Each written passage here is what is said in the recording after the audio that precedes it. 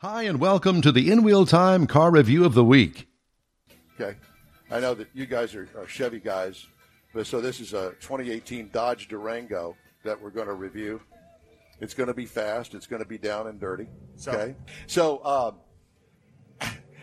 here it is. It's the 2018 Dodge Durango. Here are the trim levels that are available. The SXT, the GT, the Citadel, the RT, and the SRT. Guess which one I had? The SRT 392. Bad to the bone.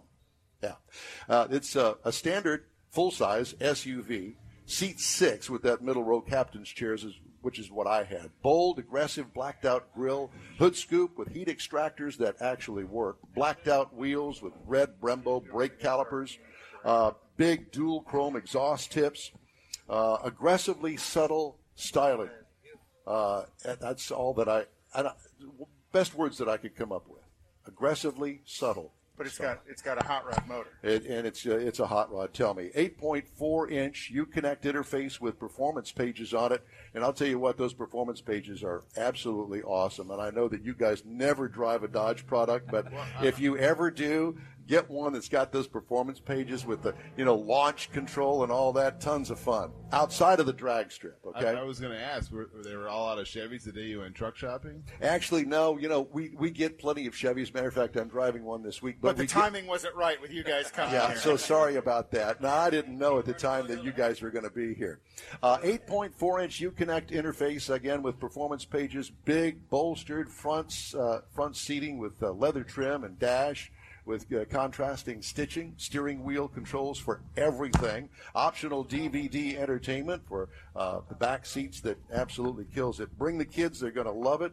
Plenty of room for luggage when not using the third row. Now, as far as engine is concerned, this is a 6.4-liter V8, non-supercharged, 475 horsepower, 470 pound-feet of torque, 8-speed automatic transmission, and it only comes in the all-wheel drive version.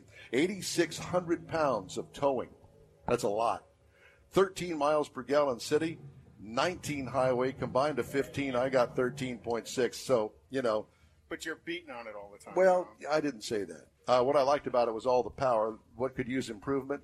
Little gas mileage improvement would be nice for the street, but you guys don't care anything about any of that. Here's the thing. It weighs almost 3 tons, so it needs all that horsepower to get it down the street.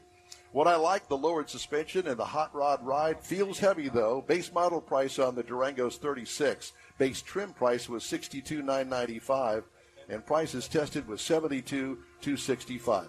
Okay, so competitors to this vehicle, the Maserati Levante for $79,750. That'd be something that Jason would drive. And then Greg would drive the Land Rover Range Rover HSE for $81,785. And you, sir, you get the Porsche Cayenne for $72,490. And that's the review. Thanks for listening to our weekly new car review from the In Wheel Time broadcast. Be sure to join us live, where you'll also hear reviews like this, along with automotive news, car features, and automotive guests every Saturday morning, 9 to 11, on SportsMap 94.1 FM in Houston and on Facebook. And be sure to check out our website, too, inwheeltime.com.